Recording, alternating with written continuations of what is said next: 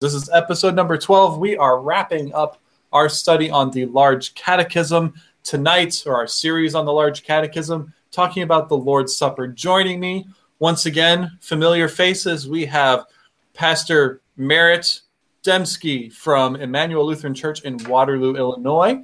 And then we have Pastor Timothy Roth from St. Peter Lutheran in Humboldt, Kansas. You just had a special guest at your church tonight. We'll hear about that in a little bit, right? And somebody's listening to the video while I'm talking, so it's looping back in. I hit mute. Anyway, subscribe to our channel. Great news. We reached 100 subscribers. That's awesome. So now it's easy to find us. YouTube.com/Crucial Productions. It's that easy now. Spread the word. Yay! Tell all your friends. And then once we get to 1,000 subscribers, there's like a whole other list of things that open up and cool things we get to do with our channel. So that's the next benchmark. This is also a podcast. So you can go on Stitcher, you can go on iTunes, you can go on your Google Play store or whatever it is, Google Play, and search for the podcast and listen to it that way, because this is an hour-long video. Not many people like to watch an hour-long video, so you can listen to it. So we like to deliver the content in the best way for you to consume it. And so there you go. We got audio as well. Anyways, tonight's episode, if you've been following along in the series, or if this is your first time, you will know, or you will be finding out, that we have been following a reading plan in our Facebook group, the Grockmoot. And we concluded that reading plan a couple weeks ago, but because of vacations and time off and various other commitments, we've been delayed about 2 weeks with this particular episode. But the Grockmoot on Facebook, go join it. That's where we talk about lots of great theology. You can ask questions. We have quite a few pastors in there who are available to help you work through your theological questions. What does it mean to be a Christian? What does it mean to be a Lutheran? Great stuff like that. Pastor Dembski and Pastor Roth are two of our pastors who are there to help you out. Yeah, they can't see you guys, so you can keep waving, but nobody's looking. That's why I started the video, because I wanted to see if I could tell when I was actually on screen and not be sitting there like. But it's delayed on this side, so it didn't. You're so vain. No, it's not. I have video control, so I just select who gets seen, and right now it's on me. We're going to end that pretty quick though, because this show is not about the host. Anyways. Well, it is about the host. Ooh. Very nice. I like that. Excellent. Yes, we'll be discussing that. So if you have your Book of Concord, we are in the Large Catechism, pages 423 to 440 is what we are covering tonight. And if you've been following this series, we don't actually read all of that. So we hope that you've been keeping up with the reading plan. We understand if you haven't, because even we have a hard time keeping up with the reading plan, and we're the hosts of the show. So we totally understand. But here's the thing. The Lord's Supper is something that if you're coming from a non-Lutheran background, so myself, for example, I come from your typical American evangelical background, non-denominational, that sort of thing, moving into the Lutheran confession and confessing what the Lutheran faith confesses, which here on this show and in Crucial Productions, we believe that is what Christianity confesses, that there's no distinction between the two. But for somebody moving through that, there are a couple difficult phases as your theology gets reworked. I have at many times in my own past made the statement that as I became Lutheran, I had to basically relearn everything. I would repeatedly tell myself, everything you know is wrong. Everything you know about the Bible, everything you know about Christianity, it's all wrong. You have to relearn it and start over. Maybe we'll have an episode on that sometime. We're not going to talk about that today. But the point being that this process of going from something else to Lutheran, in my case, American evangelicalism, for much of our audience, possibly the same transition, it's difficult. So there's this first step of grappling with whether or not this is just a symbol. As Pastor Roth mentioned, the host, we talk about the body, and then the blood. We got the bread and the wine, and is this merely a symbol? Is there something more to this? What's actually going on here? I mean, that's one of the first difficult hurdles in this process, all the way up to, okay, you've worked through a lot of those things. You've looked at Scripture, which we're going to be doing here momentarily. And you get to this point where, okay, but now these Lutherans also have this thing called closed communion, where they don't commune with everybody else. So if I go to a Lutheran church and I'm not a Lutheran, I'm not going up to the altar to receive communion. And that's even harder. That is one of the, really, to be honest, one of the most difficult parts of coming to a biblical view of the Lord's Supper, where it actually means that not everybody goes up to the altar and communes together. That's hard. I know that from personal experience. I know that from going to church with family members where we no longer have the same confession and we don't commune. So tonight, as we dig into the large catechism and hear what Luther has to say, but in particular, we dig into Scripture and hear what Scripture has to say and learn from Luther about how he talks about Scripture, that's kind of what we're going to work through. So stick around for our episode here, and I'm going to hand it over to you, pastors, if you have any particular thoughts. Our first big question that we're going to talk about is, whose supper is it anyway? And that's the title of this episode. That's our big question. So which of you guys wants to go first if you have any thoughts to add to the introduction there? Rock, paper, scissors, shoot. Oh, sorry. Pastor Dembski was pointing at you, Pastor Roth, so you're it. Well, Camera is on you. That's the easy question, actually. So whose supper is then it? I'll take it. Well, no, too late.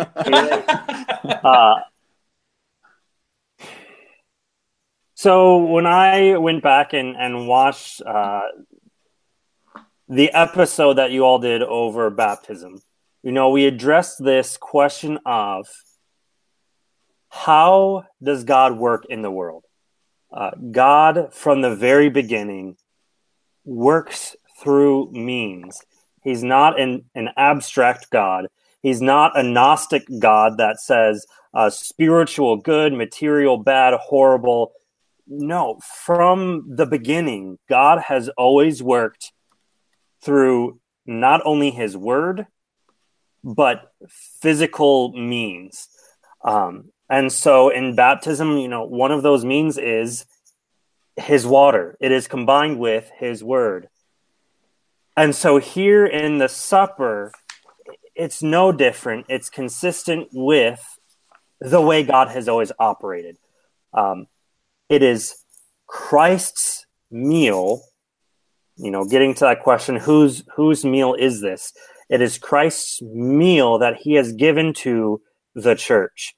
And he's not given it to the church to say, here you guys go, have at it. He has given it in a very particular way. He has instituted it for the church to do faithfully throughout the ages until he returns again. We talked about the host, and yeah, that is what we refer to the bread as. But not only do we call the bread the host, but Christ himself in the body and the blood is our host. The whole divine service, what's the direction of the arrows? God coming down to us or us going up to God? Most of evangelism says it's us going up to God, but we say, no. Christ being the center of it all, being preeminent, he came to us in the Virgin's womb. He came to us on the cross. He still comes to us in baptism and in the Lord's Supper. So it is Christ himself, his supper. He's coming to us to serve us each and every Sunday, because that is the God that he is. He is one who wants fellowship with us. He is one who gives us that fellowship through himself. I like that. There was a. I hope I would. It was Orthodox, so yeah. That's a good start. Yeah. Yes! There was a congregation I helped with last weekend that's needed a pastor to serve the Lord's Supper and preach and everything. And when I was looking at their service folder, one thing I thought was beautiful that they said was that nobody can see you guys messing with each other. So when you pause and laugh, nobody has any idea what's going on. So what I was Pastor saying Barrett, very continue. seriously before Pastor Roth was being weird for whatever reason. This church had the statement that we confess that this is the true body and blood of our Lord Jesus Christ under the bread and wine instituted by Christ himself for us Christians to eat and drink. And near the end, it says, out of respect for God's word, we kindly ask that all those who are not communicant members of the Lutheran Church Missouri Synod and have not yet communed with us, speak with the pastor before coming to the Lord's table. So it's not a matter of because we are jerks and because the pastor doesn't like you, make sure to talk to him. But this statement of out of respect for God's word. And, what we're going to be talking tonight of what does Scripture say about receiving the supper and who receives and why we receive and all of that. If we try to suggest that God does not work through means, then we just make up means and we make up sacraments. And everyone does. It's the same thing of like, you've got all this structure because you've got an order of service. Everyone has an order of service, right? Yep. If you type in contemporvent in YouTube, you're going to get a hilarious contemporvent.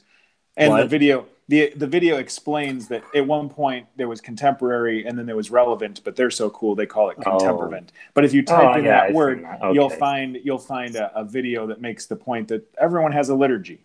Everyone has a liturgy, and what it does is shapes us. So what is our liturgy doing? What are we saying, and why are we saying what we're saying? And so when we talk about the Lord's Supper and we talk about the sacraments, if people deny anything important or beneficial or beautiful about baptism and the Lord's Supper other than Jesus told us to, then we're going to make stuff up. We're going to start coming up with other things, and typically it ends up being the worship experience. It ends up being, I could feel the Holy Spirit here, and that's how I know God was here. Versus, how does God tell us he's here? Because his word is rightly taught and his body and blood is rightly given. The sacraments are administered, And so when we start varying off from what Scripture says, we end up just making up what we want to make up. Yeah. And we end up just coming up with our own ways of figuring out when God has come to us. And so when we look at Scripture and the Scripture passages that we'll be looking at tonight, I'm sure we notice that there's something important. It's not just, you should do this because it's kind of cool and it'll help you remember stuff. We do have this idea of remembering. We do have this idea of bringing to our mind what Christ has done. And yet, when you hear Paul talk about those who receive it unworthily will be cursed, are drinking and eating a curse upon themselves, it's like, sounds like a little bit more than just simply a remembrance. It sounds like there's something else going on here, Yep. And so when you start with baptism and you're talking about all baptism stuff and you move into the Lord's Supper and that granting of forgiveness that we actually taste, that we're not, I think Timothy said this, that about not being this Gnostic out there God saying, okay, I was trying to think of who said that. It was P.U. or Peter. I have not used the word Gnostic in this episode yet. Gnostic. Right. Yeah, Gnostic. Instead, he comes to us in physical means. He came in flesh and blood, and now he comes in water. He comes in bread and wine. And so it's a beautiful gift that so oftentimes is taken for granted or, taken for granted. Yeah. Well, let's get into that Scripture. There are 4 Gospels, and then technically 3 Gospels that we're going to read, and then 1 Corinthians 11. The places where the Lord's Supper is instituted. Now, I've included a portion of John in our notes here only because it's interesting that the institution is the one detail actually left out of his account of the last night with his disciples. So we may talk about that a little bit. But one thing that we often, I don't know if this is just I think it's a human thing to do, where we basically say, look, the more frequently something happens, the more important it must be. Well, this is a good example of how that is not a hard and fast rule, and it's not necessarily true, because here we have the Lord's Supper 3 times, and then, 4, 5, depending on how you count it. But you have how many verses about money in the Bible and things like that. So we want to be careful, first of all, to say the importance of this, and the reason that our for Lutherans, at least, our entire church service in many ways is built around this supper. Historically, the church has built its service around this supper as one of the primary elements of every church service, not just every once in a while, but every church service. It's not because the Bible talks about it a lot, but because of who talks about it and how it's instituted, who institutes it, that sort of stuff. So, and yet, I'll read the... And yet I wanted to say inversely to that, many people argue we shouldn't have the Lord's Supper more often because then it'll be less special and we'll feel less special about it. Yeah. And I know we'll get into... So when you started down that path, I'm like, wait, where are you going with that? That's what I thought he was going with it too. I fooled you all. You had no idea where I was going with that. You're talking about in Scripture because it's not as repeated as often. Yeah. I mean, because I thought about this today. There's teaser for anybody watching. There's a Lutheran Witness edition coming out about money, and there's an article in there where there's a good dozen Bible verses about money. And I was sitting here preparing for this today, and I'm like, we don't even have a dozen references about this. There's a couple sections, and that's it. And yet, our entire Christian life, in many ways, revolves around this supper. So let's look at that. So I'll read the Matthew passage. Pastors, if you want to be ready with Mark and Luke next, and let's just read through those so we can actually hear what Scripture says about this. So here in Matthew 26, I'm going to read verses 26 through 29. Now, as they were eating, Jesus took bread, and after blessing it, broke it and gave it to the disciples and said, "Take, eat, this is my body." And he took a cup, and when he had given thanks, he gave it to them, saying, "Drink of it, all of you, for this is my blood of the covenant, which is poured out for many for the forgiveness of sins. I tell you, I will not drink again of this fruit of the vine until that day when I drink it new with you in my Father's kingdom." Now, before you pastors read the next two, I do want to take a quick note that already we have to be careful with how we handle these passages because I've lifted the words of institution out of their context already. And so as we're going through this, as we listen to how Martin Luther teaches on this in the Large Catechism, we got to keep in mind the explanation and how we look at this is not just those verses by themselves and nothing else. That's not how Scripture works. That's not how understanding Scripture works. So even as we read these passages, just those on their own, keep in mind that that's not the end of the story. That's not everything. And so I don't want to leave you guys with the impression that that's all we need and that is everything. So, all right, did you guys discuss among yourself who's going to read Mark? I will. I'll read Mark. Pastor Merritt said it first. Go. And as they were eating, he took bread and after blessing it, broke it and gave it to them and said, "Take, this is my body." And he took a cup, and when he had given thanks, he gave it to them, and they all drank of it. And he said to them, "This is my blood of the covenant, which is poured out for many. Truly I say to you, I will not drink again of the fruit of the vine until that day when I drink it new in the kingdom of God." Pastor Roth with Luke. And when the hour came, he reclined at table, and the apostles with him. And he said to them, "I have earnestly desired to eat this Passover with you before I suffer. For I tell you, I will not eat it until it is finished in the kingdom of God." And he took the cup, and when he had given thanks, he said, "Take this and divide it amongst yourselves. For I tell you that from now on I will not drink the fruit of the vine until the kingdom of God comes." And he took bread, and when he had given thanks, he broke it and gave it to them, saying, "This is my body, which is given for you. Do this in remembrance of me."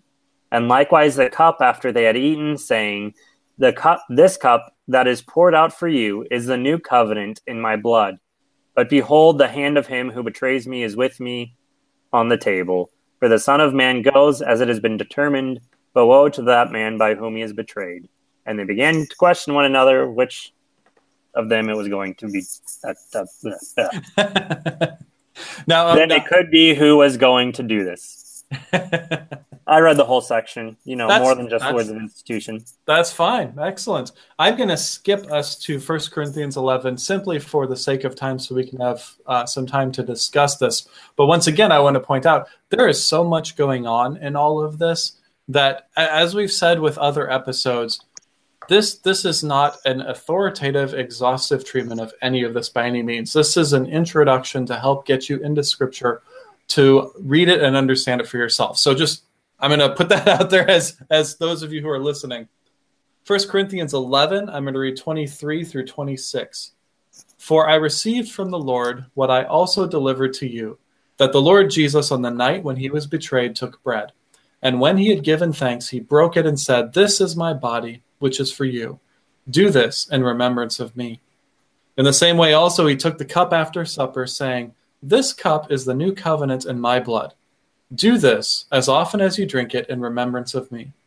For as often as you eat this bread and drink the cup, you proclaim the Lord's death until he comes." And then Paul goes on, talks about what it means to eat and drink worthily.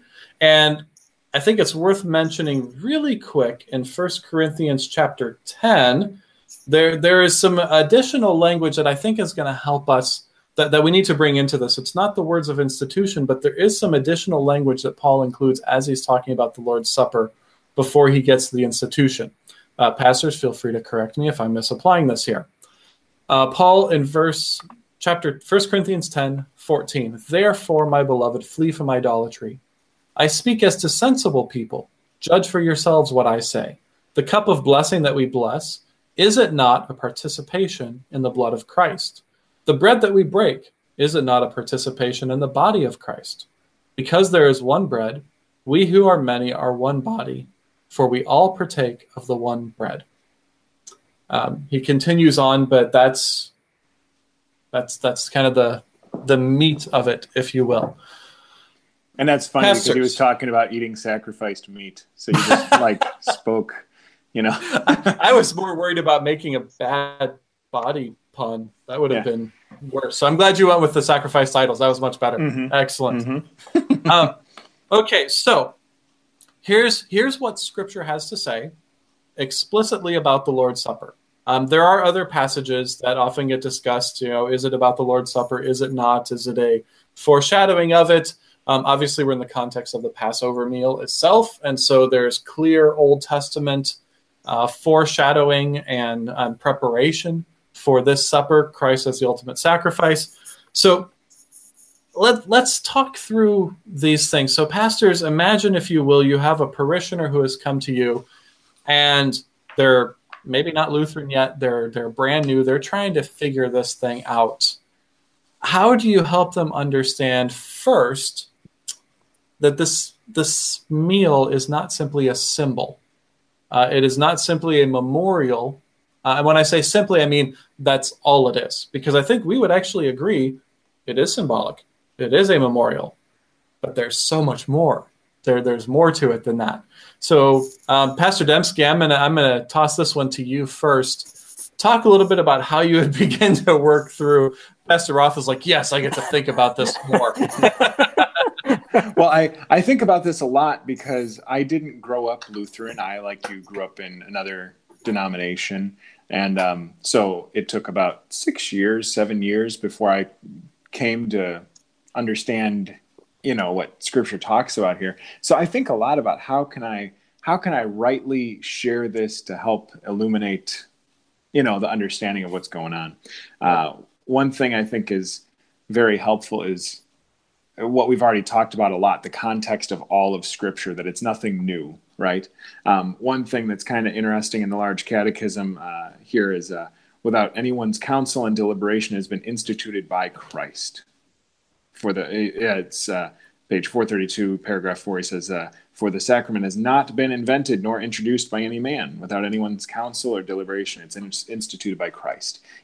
So that point that you don't have a church council that all of a sudden says, you know what, let's say this is really his body and blood.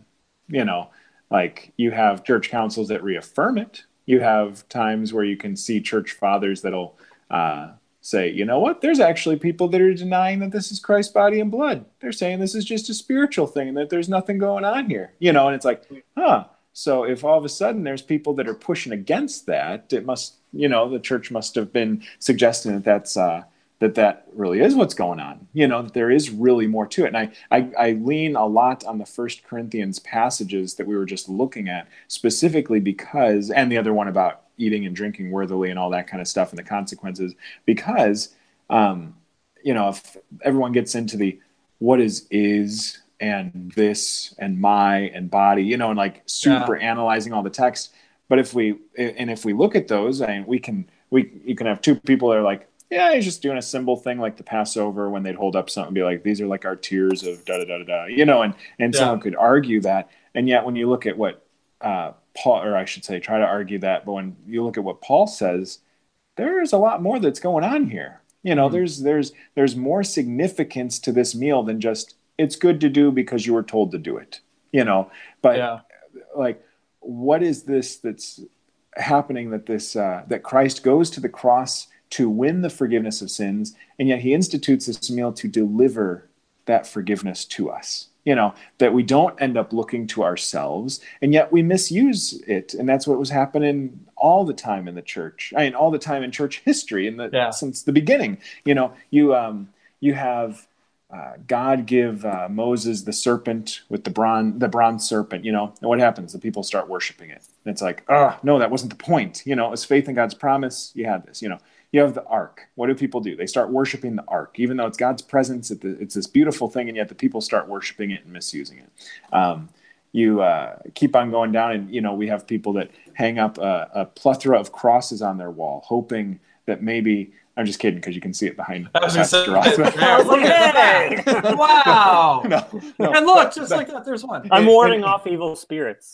Yeah, but there'll be people that misuse the cross like that, and will say, okay, I've got a cross, so now I've got this talisman, and all of a sudden you're misusing that, and you get to what Luther was pushing against. That was not that this is Christ's body and blood, but this idea that we worship this bread and this wine, which is Christ's body and blood, rather than just showing reverence because of this gift that Christ has given. People would worship it, and you end up parading it around the city as a talisman to push away evil spirits, And weren't people also sneaking it into their pockets and like taking it home and setting it aside on like a little altar and right, and you bowing down to? Wasn't that part of the abuse as well? Exactly. And so you have all this stuff going on, and it all covers over what the gift is, so that you end up getting Luther saying, okay, let's get back to what Scripture says. This is Christ's body and blood. This is for the forgiveness of sins. But then you have the radical reformers that go all the way over to be like, no, we're not. We're going to throw the baby out with the bathwater,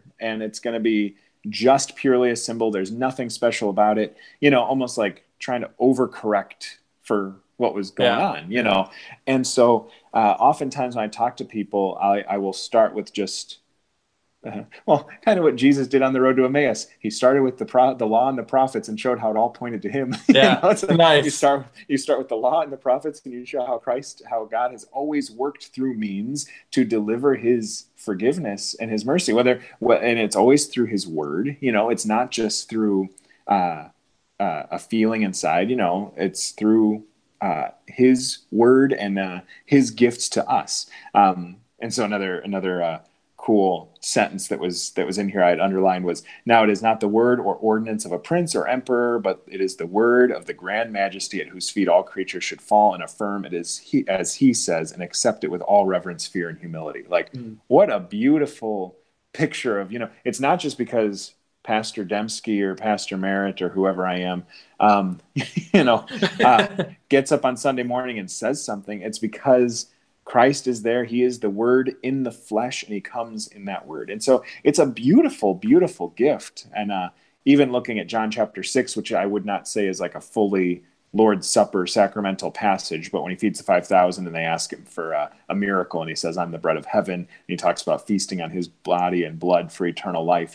That's not a Lord's Supper passage, but it's still pretty interesting that you have that huge statement about, you're going to feast on me. And that's how the people were, the people feasted on manna in the wilderness to sustain them to the promised land. You're going to feast on my body and blood to sustain you to life everlasting. And again, not a Lord's Supper passage, but still pretty sacramental sounding, especially when you see what he does later. You talked about the book of John. At the very least, it's a foreshadowing if we're not going to go all the way. And exactly. But this is one of those fun Lutheran debates where we go back and forth. Is it, isn't it? So we're not going to decide that debate. Right. No, but the only other thing I was going to say was that I know I've heard many commentators say that John was written a little bit later, and so there was times where there's an assumption that people would have heard many of the things that were said, so he wasn't going to just rehash it, but was sharing some of the things that may not have been relayed, by inspiration of the Holy Spirit. So if the Lord's Supper was something that everyone was familiar with, he's, I don't know, maybe that's part of why it's not there. But okay, Pastor Roth, go ahead. Hey, I don't even need to be host anymore. He just handed it off to you. Nice. I was trying to be nice. Additional thoughts. So I believe about 15 minutes ago, the question was, how do we know it's not just symbolic? How would you walk somebody through? Yeah. And this is one of those things where, Peter, earlier you said we have to keep in mind that for our purposes here, we just pulled out the words of institution basically earlier, but we have to keep in mind that there's a context to these words. And this is what I find that I personally struggle with as a pastor, of helping people realize there's a full context to not only, scripture, but this is part of a body of doctrine. And, all of these pieces work together, and if you tweak one little thing over here, it messes with the whole system. That's why we call it systematics. So for example, one of the arguments against the real presence is the finite cannot contain the infinite, so therefore the bread and the wine cannot contain God. Well, then think about that. What does that say about the incarnation? Yeah, Jesus are you saying himself. The fullness of God did not dwell bodily in Christ? So you mess with one little thing, and there's a giant context. So it's not just these passages; it's the whole way of thinking, and that's why we keep bringing up. God deals with us in means. Also, God is a good God who wants to give gifts. That's what we talked about with the 10 Commandments. What are the 10 Commandments? Are they laws just to be laws? Are they rules that God made up for us to follow? No, they show us God's will because he has given us gifts. And we, as Pastor Dembski said earlier, like to abuse those gifts. Yeah. So he gave us the commandments to say, these are the gifts. These are what I desire for you. Lord's Supper is no different. And one way that I would walk through this is I love going to Corinthians, and Paul clearly thought, along with the church, that Christ was present in this meal. And not only that, he obviously thought it was not just a free-for-all. We've been talking about this is Christ's meal because he says, you can abuse this. You can take this unworthily. So it's not just a whatever I make of it, whatever I want it to be. There is something happening in here. And God promises us, in the prophet Isaiah, that his word is sent out and it will do what it has been sent out to do. And as Christians, we like to say, oh, the gospel. Yeah, gospel. God's word saves people, but it also condemns people. And that's the hard part that we don't like to admit.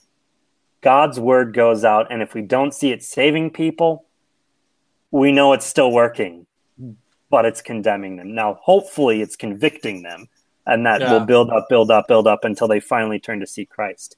But what I'm all building this to, there's a larger context. Originally, they were celebrating the Passover feast. What was the Passover? It was when God gave the lamb as the sacrifice to put the blood on the doorposts so that literally the angel of death passed over. It did something. It saved Israel. Mm-hmm. That was a foreshadowing of the Lord's Supper, which now Christ reconfigures, institutes the Lord's Supper. It does something. Now, what does it do? Let's look at Christ's words, and I'm not going to the is means is, but he says, this is the new covenant. Covenant is a legal term. Christ is giving, he says, this is the last time I'm going to be doing this with you guys. He is giving basically his last will and testament. If you've ever given, been through the process of writing your last will and testament, you don't say, I'm going to leave this book to my children because it is symbolic of everything that I have. So, when you have this book, you have everything. No, I say I leave my children all of my money. I leave them this, I leave them that. You talk very specifically, very concretely. Symbolism doesn't have any room in giving a last will and testament. It doesn't have any room in the legal realm. And so what is Christ talking about? What is this testament? This testament of my body and blood for the forgiveness of sins. How did Christ accomplish the forgiveness of sins? By sacrificing his body upon the cross. So how do we then receive this grace? We receive this grace by the only thing that he had to give us. He says, foxes have their dens. Help me with the verse. Foxes have their dens and birds have their nest, but the Son of Man has nowhere to lay his head. He only has his body. This is God, by the way. But he is talking about this. He only has his body and blood to offer up on the cross for the forgiveness of our sins. Mm-hmm. So in this legal transaction, he is giving to us the very thing that he promises gives us the forgiveness of sins. His broken body and blood poured out for us. So therefore, when we go up and we receive what Christ has given to us, we're receiving exactly what he says. His body broken, his blood poured out for you for the forgiveness of sins. Mere symbolism isn't going to do that for me. Yeah. It is his body and blood that gives this to us. So that's do with it what you will, but that's another way. It's this covenant. Christ himself talks.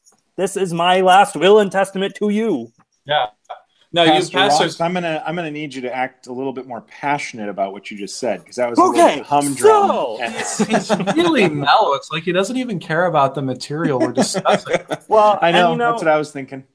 I've got to confess, Peter was talking about earlier. Well, this fits into it too. Whose meal is it? So yesterday, today, and tomorrow, I have a seminary summer workshop going on right here at Humboldt, Kansas, and we have Dr. Bierman. And we're going through, well, I held up this book, Holy Citizen. Tell the people who Dr. Bierman is. We have people who have no idea who that is. Dr. is a wonderful man. He's a professor at our seminary in St. Louis. Seminary in St. Louis. He's a systematics professor.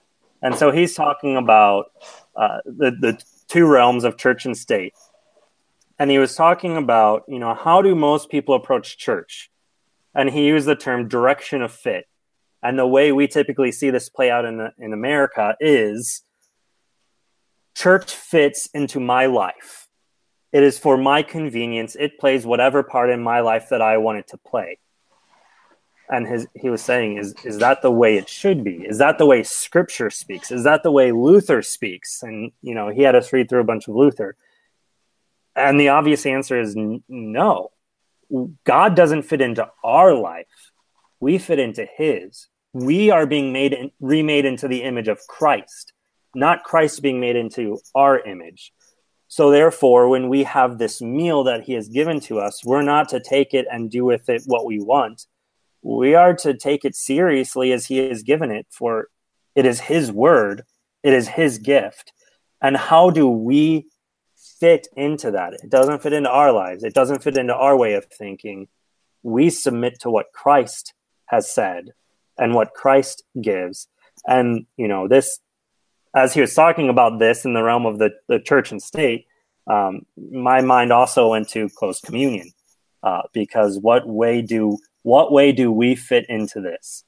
Do we come to this community and say, I think we need to change our belief on the supper because of what I think it is, or because of what it means to me? Or do we come into a community and say, this is what is being taught? I need to reorganize my thoughts and my life to fit into this community. Yeah, we look at it in terms of what has Jesus said, what has Paul said as he's interpreting Jesus, which I wanted to bring up. Both of you made this wonderful move that I was hoping would come up in our conversation. But last episode we talked about kind of Lutheran triggers. Baptism, baptism doesn't say head explodes.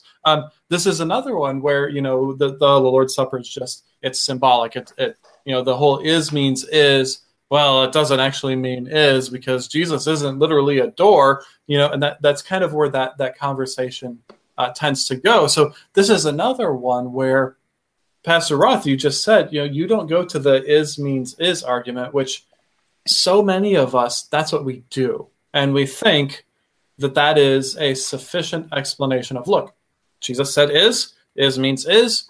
You don't agree with that? You're rejecting God's word. Boom. Bill Clinton doesn't agree with that. Yeah, well, yeah. So, and boom, therefore you're outside. I win. And that's what we do. But the problem is, my Baptist friends, my Pentecostal friends, others who don't believe in the same way, who read Christ's words, and I said this with baptism too. We said this in the last episode. It's not because they're disingenuous. It's not because they're not as serious about God's word as I am. It's not because they're not trying as hard to understand. It's not because they don't care. They do all those things, and in many ways more than I do. And yet they don't see it that way. So when we come at this as Lutherans and say, look, is means is, you don't like it, that's too bad. You're just rejecting God's word. We're not loving our neighbor. Let's put it that way. If we're going to speak Lutheran, well, not only that, if we're going to speak Lutheran and Christ, not only are we not loving our neighbor, we're not loving our brother and sister. Yeah. Of course, I know people say, well, they're not my brother and sister because they're not even in the faith. Oh, give me a break. Yeah, no, okay. You've gone too far now. Way too far. Dial it back. Yeah, too far. But neither of you did that. Both of you said, okay, here's what Jesus said, and here's how Paul interprets that. I mean, you didn't say it in those exact words, but that's essentially what you did, which is I have found to be an extremely helpful hermeneutic move, if we're going to use big words, hermeneutic, the interpreting scripture, how we interpret things, that when I look at, okay, if I just read only what Christ says, it is legitimate for me to look at that and say, seems symbolic or not, could go either way.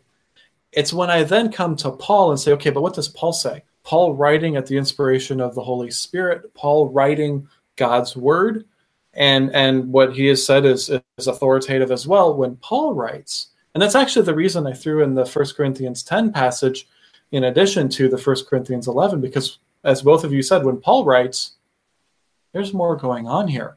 And so I think as Lutherans, it would behoove us to do a better job of really taking the time to talk to our brothers and sisters about this, as you guys have done. Hey, you got the whole Old Testament. That's great. And then we have Paul.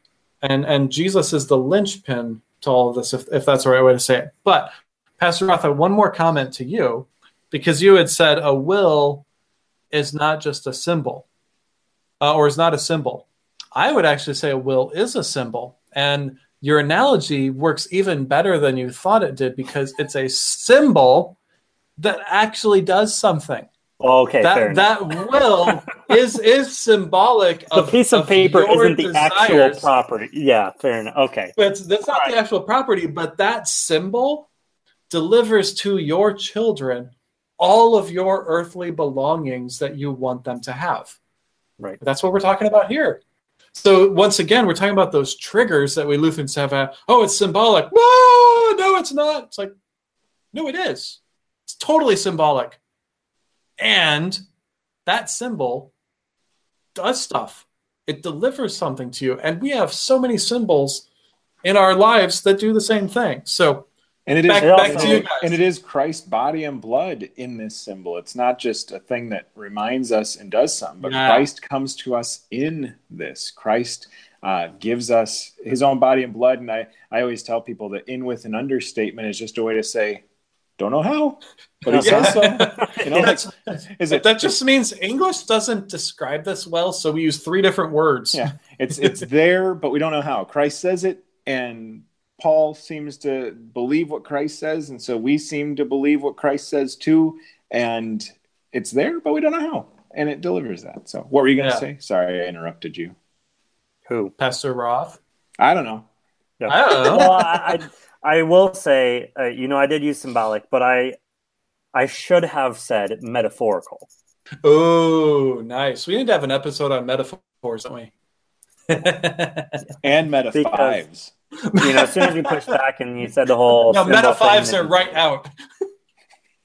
Yeah, our confessions are technically symbols of the faith. So yeah. Okay, so we've talked. So one of the things I wanted to make sure we cover at least a little bit here is different views of communion. We've actually covered most of them. Only a symbol or a memorial. We haven't talked a lot about it being an ordinance. So let's talk about that too, because a lot of other denominations, if you go to a church website and look at their statement of faith, baptism and the Lord's Supper are explicitly described as an ordinance, which my definition of that, which I believe would be accurate, is something God has commanded you to do. God said, do this, and so we do it. It's an ordinance, and it's from God. Once again, I think that's part of the way there, but not all the way there. So work us through this ordinance, but also this whole idea that, there's some law going on here. When Christ says, eat this, drink this, that's actually a law statement, right? How do we work through this? Pastor Roth, I'm going to go to you first because we were talking about this a little bit earlier before the show. Well, yeah. Well, my mind first went to, when you said that, back to when we first talked about prayer. And, God takes prayer seriously, and we know this because he commands us, but he also invites us. And we can say the same thing about the supper. He takes the supper seriously, and we can know that he wants us to participate in the Lord's Supper because he does command it. But why does he command it? Because it's for our good. Because he wants to give us these gifts. Because without them, I don't even want to think about what life would be like without them. Well, you get what you have when you just say it's an ordinance. You have this thing where, we do it because God said so. Well, why did God say so? I don't know. He just said so. So why do you do it? Because he said so. Well, but then what happens if you don't do it? God gets mad at you. Well, then what? It just, to me, it doesn't make sense in the fact of why would God and Christ, who was about to suffer and die on the cross for the forgiveness of sins, right before he does that, say, now you have to do this because I said so. The end. What? And that's why there's a meme that I saw the other day. It's that one of the person trying to decide which button to push. So there's like two buttons right next to each other, and then the person like sweating, like I don't know which one. And it was like the one button was baptism is nothing, or if not done right, baptism means nothing. And it's like, which one do I do? And the same thing applies to the Lord's Supper. Like you have to do it a certain way, and there's certain ideas behind it. But if, as Pastor Roth was saying, if there's nothing to it and it doesn't mean anything, and it's just purely a command, and that's it, that reminds us of grace and reminds us of forgiveness, like that's good. But if it doesn't do anything, like you've got that problem there. I mean, you pointed, I think about with our kids, if we have children, or we are children, so we were told at some point to eat our vegetables and our fruits, like that kind of thing. Yeah. It wasn't just do this because you'll remember that I love you. It's do this because it's good for you. Like I don't know. I could see someone trying to twist this to not twist, but to discuss this in such a way that parents tell us to do things because it helps us remember their love for us, even if there's nothing beautiful and bodily for us, but most of the time when parents tell us to do something, it's because it is for our good. Yeah. And we talk about, when someone comes into our house and says, when we go into someone's house and they say, hey, take a seat. It's like, don't tell me what to do. No, it's, they're giving you the opportunity to rest and relax, and so with Pastor Roth's point there, rest, like our Sabbath rest, like Jesus. Exactly. Yeah. Exactly. No, you bring up a good point about ritual, in that when something, as humans, when something is significant to us, we do want to have ritual surrounding it. Now we do this in all sorts of different ways, and so it is we always have to be careful as we're trying not to make fun of other people, but we're jerks. We do that sometimes, and we apologize. But it's not necessarily that a Baptist believes it does nothing. So I think there is an opening there, if you will, to discuss, well, why the ritual? Why is it done in a certain way? Because in the same way we discussed baptism last time, even denominations that don't do infant baptism usually do something, because most Christians feel that that this child, I need to do something to this child to show that this is God's child, that there is a sense of something should be done. We do the same thing with the Lord's Supper. There is a sense of there is a way to do this. Something should be done, and so that gives us as Lutherans an opening to that discussion, because we can say, well, let's talk about that. Let's work through that, because you say it's an ordinance. Well, why did God command it? What else is there? Is it just a memorial because, hey, look at all these words. Look at the words that Jesus said, the words that Paul said. Look at all that's included in them. So I'm going to move us really quick here to some of the comments in the Grockmoot, because this does come out of our Grockmoot. There is one that I want to get into as we get to the end here. I know everybody. No, I wanted to make one comment first. The body of doctrine thing that Pastor Roth talked about earlier. You can never quote me. It's not a good idea. I'm trying to get through this quick. So the body of doctrine thing that Pastor Roth talked about earlier, that you tweak one thing and you start to see how it affects everything else. This is one of those. If this is a matter of just a command that we had, then it makes sense that you don't have to go to church all the time, because you should go do it every once in a while, and you just have this other law that's weighing on you versus why do you go to church except to hear the law and receive Christ's body and blood in the gospel. Okay, comments, go for it. All right, so speaking of the words themselves, Brian was reading earlier in the reading, paragraphs 8 through 19, and he had a comment. I'm going to read the whole thing because it's a really good comment. We often measure a church's Eucharist, that's another word that we will use for the Lord's Supper. It's not too Catholic, it's an acceptable word. According to, I just had to throw that in there. It just means Thanksgiving. Oh, okay, cool. I did not know that. Is it a Greek one? Is that a Greek origin? All right, cool. All right, excellent. We often side of stuff yet, which is why I wanted to read this. We should not say a church body lacks the sacrament merely because the pastor failed to chant the words properly or quote them exactly. Otherwise, we ought to all be using the original language rather than English to quote it properly. So just in case you're thinking that he's advocating for, anything goes, it's not what he's saying. The pastor is not required to say the words of institution for the reason that by doing so, he makes the sacrament valid. Rather, he does so because he is citing Christ's words as the words that make it valid. The words must be said, but it's not a sacrament because the pastor says them, but rather because Christ says them. The church simply ministry.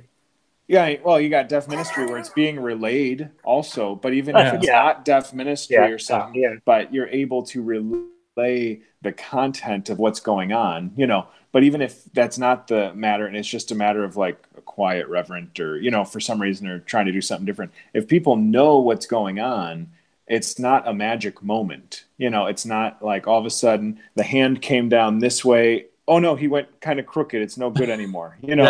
He mispronounced a word and therefore it's no good. That point that it is Christ's words. It's not our words that make this the thing. And we talk about that. There was something I had underlined that the word by which it became a sacrament and was instituted did not become false because of the person or his unbelief. Like, this is Christ's words, and we are reiterating them in the stead and by the command of Christ for the people. So it's not a matter of a magic trick that all of a sudden, boom, now it's done, but to remind us and to remember what is going on and why.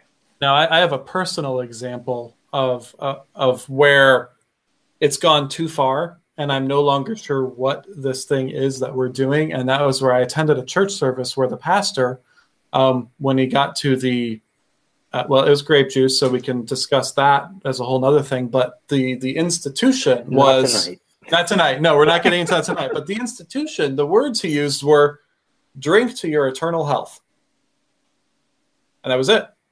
That was what was used. And so that is a very clear... I'm not sure what this is anymore. When the words being used are not Christ's words, when it's not Christ speaking anymore, and it's something that seems to communicate something completely different or odd, at best, I don't even know what this is. At worst, we definitely do not have the Lord's Supper here. Pastor Roth, do you have any thoughts on that? Yeah, I mean, that's not what Christ has given. So why mess with the words that Christ has given? Because you're doing exactly what you just said. You're introducing doubt. And even if, okay, fine, it's still the Lord's Supper. Why? Why would you introduce that element of uncertainty, even if you can make a really good theological argument? Why? You can go on YouTube, and if you don't have a stomach of steel, I wouldn't suggest looking at it, but you can go on YouTube and search, I forget what it is, but pretty much Dr. Seuss and communion. And there was this church that put the words of communion into a Seussical kind of rhyme, and they even had the altar boys as thing 1 and thing 2. And it's like, what are you doing? But this is also not to say that it's, I appreciated this comment, honestly, because some of the times I struggle with this as a pastor. Believe it or not, pastors are human too. What? I know. But we're not sacerdotalists.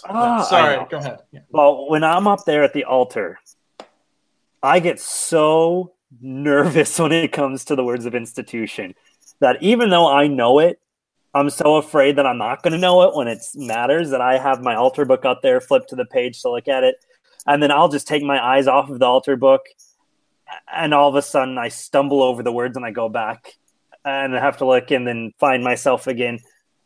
And there's part of me that's like, what are you doing? So I really appreciated this because it's not that we are saying an incantation. It's not some magic formula, but even when I stumble over the words, and this is comfort to a pastor, even when I stumble over the words, I'm still doing what Christ has given because it is received in faith. That's the important part of the sacrament benefits you when it is received in faith. So if pastor stumbles over the words, he's still giving you the body and blood of Christ because they're still exactly the words of Christ. We want to push it so far. Yeah, we should be saying it in Greek. if we're going to go to, nope, it has to be the exact words. If not, then it's not valid. And it's the spirit, not the letter, the spirit. But that's not, again, to say it's a free-for-all. Yeah. To say we drink to eternal health is not in the same spirit. Well, and I saw a quote or I heard a quote today. I was talking to an individual who was trying to figure out how to think about a different worship style thing. And they said, I want to say to people that if I am sitting there and I am bored or I am not engaged with the liturgy that is almost completely pulled from God's word, then that is not a moment to say, boy, this must be needing refreshed and this must need something new and we need to update this whole thing so it's more engaging and all that stuff. Instead, that's a moment for us to go to the cross and repent because we're not delighting in God's word. We're not hearing his word and hearing it again and again and again. And I know the example's kind of used and it might work a little bit that as people who have families, whether you're just a child or with your parents, or whether you have kids or you've got a wife or a girlfriend or whatever, a boyfriend. And you are your wife's child. Why, thank you.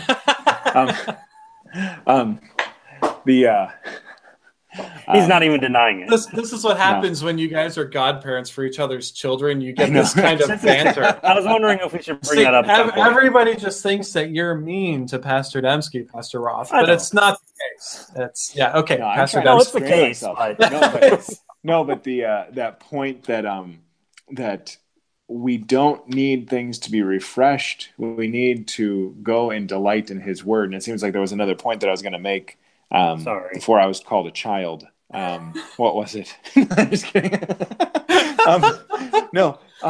This goes. I'll say something really quick while you think through that. This goes along really well with what Pastor Roth was saying about we fit into the church. We don't try to make the church fit into us. So as we're talking about the words of institution, the Lord's Supper, what it is, what it does, whose supper it is, it's Christ's that he has given to the church for a specific purpose. We don't look at it and say, okay, what do I want to do with this? How do I want to use this? We have to even be careful as Lutherans. Once we realize the benefit and we believe what it gives to us, we can even take that and make it into so much of an idol where it's like, I'm going to get it no matter what. And I don't care what I have to say or do to my neighbors, my fellow brothers and sisters in Christ. I'm going to get up to that table and receive that forgiveness. Now, I'm saying this in the context of even how we talk about closed communion, how we treat maybe family members, and I'm just as guilty of this as anyone else, how we treat family members who may be visiting with us who don't commune. We have to be very careful that we're not doing it in such a way where we're actually going against what Christ says in John, which we didn't read John, but right after where the Lord's Supper clearly happens and Judas leaves, what does Christ say? I've given you a new law. Love one another. It's the very next thing he says after the Lord's Supper is instituted. And how do we end up breaking that new law, even as we are trying to receive these benefits for ourselves? So, Pastor Dembski, I don't know if you remembered what you were going to say. No, and it was just that gist of just that point that we don't need to have things refreshed, but when we I know what it was. I was going to say with our family, friends, loved ones, we say "I love you," and we hear "I love you." We don't need to find new ways to say it to make sure it's fresh and unique and new. Instead, you have the repetition, you have that consistency. It's kind of a poor example, but the same type of thing when we go through the liturgy. In Lutheran Service Book, we have 5 divine services and a whole bunch of morning and evening and service for prayer. Like we got all these things that we can have this unity. And when we say, we need something else, it's like, why do we need the other? What is it that we are missing, or what's wrong with the words that are there that we need more variety, some of those kind of things. Yeah. So it was just an interesting point. Yeah.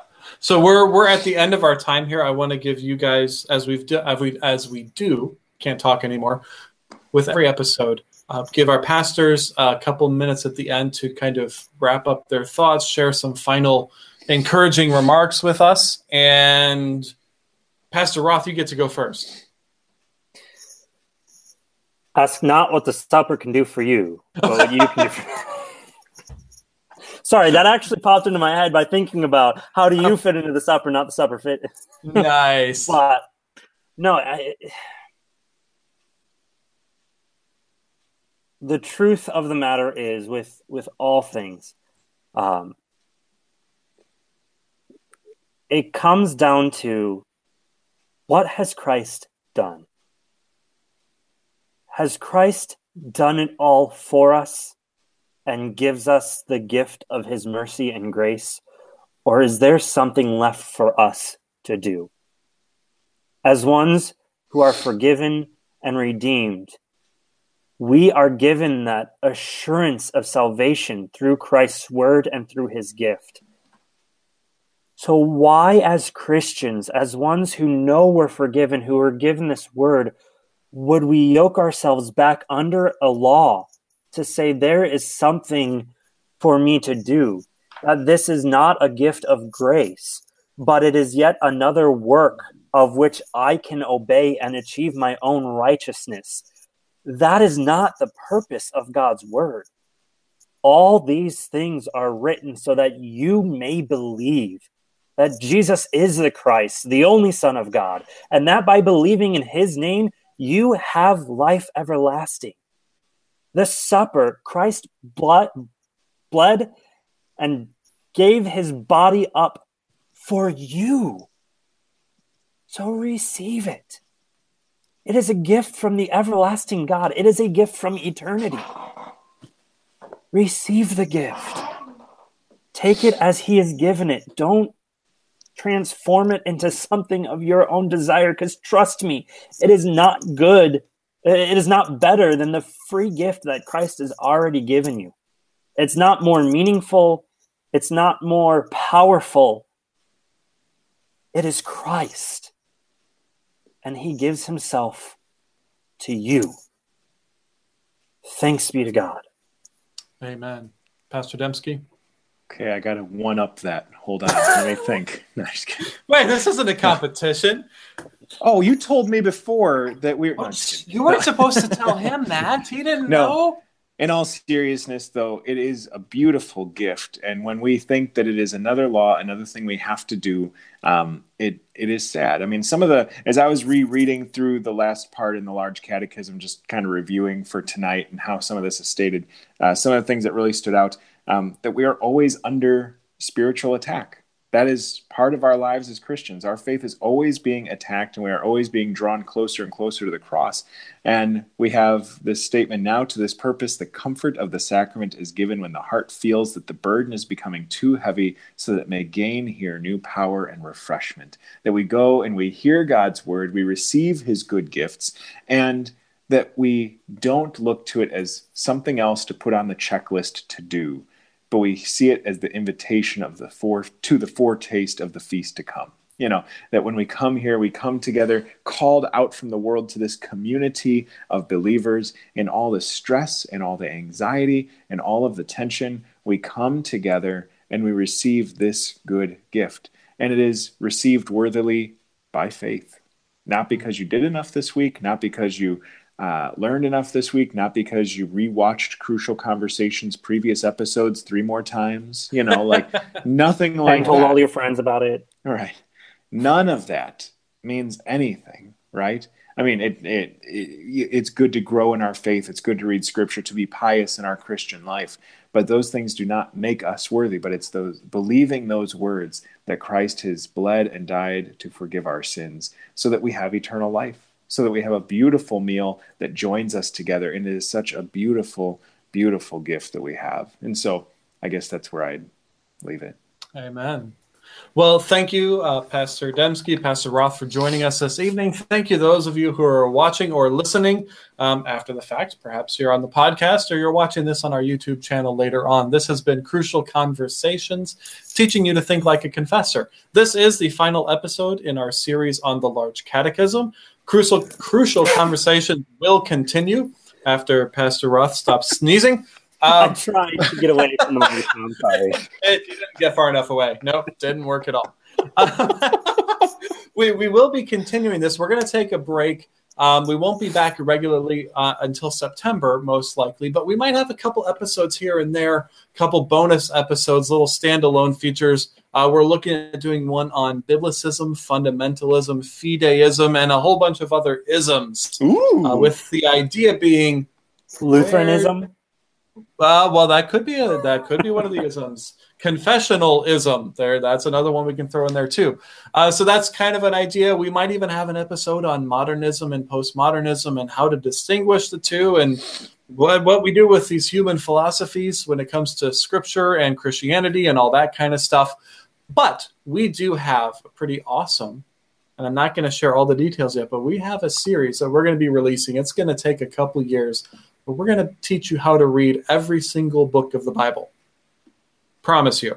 That's going to be one of our big ones. So that's one of the reasons we're taking a break for the next couple months, is because we've got some awesome things to prepare for.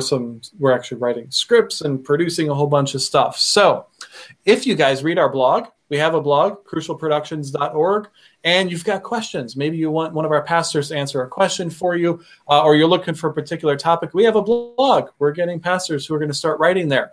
Send in emails, questions@crucialproductions.org. Give us ideas for what those articles could be. We'd love to actually answer your questions and give you content that you're specifically looking for. So subscribe to the YouTube channel. Subscribe to the podcast on Stitcher, iTunes, Google Play. Keep following us. We got a whole lot more coming. We are excited with what Crucial Productions is doing and will be doing into the future. Got some awesome stuff planned, but that's all for tonight. Thank you for joining us. Have a wonderful evening, everyone.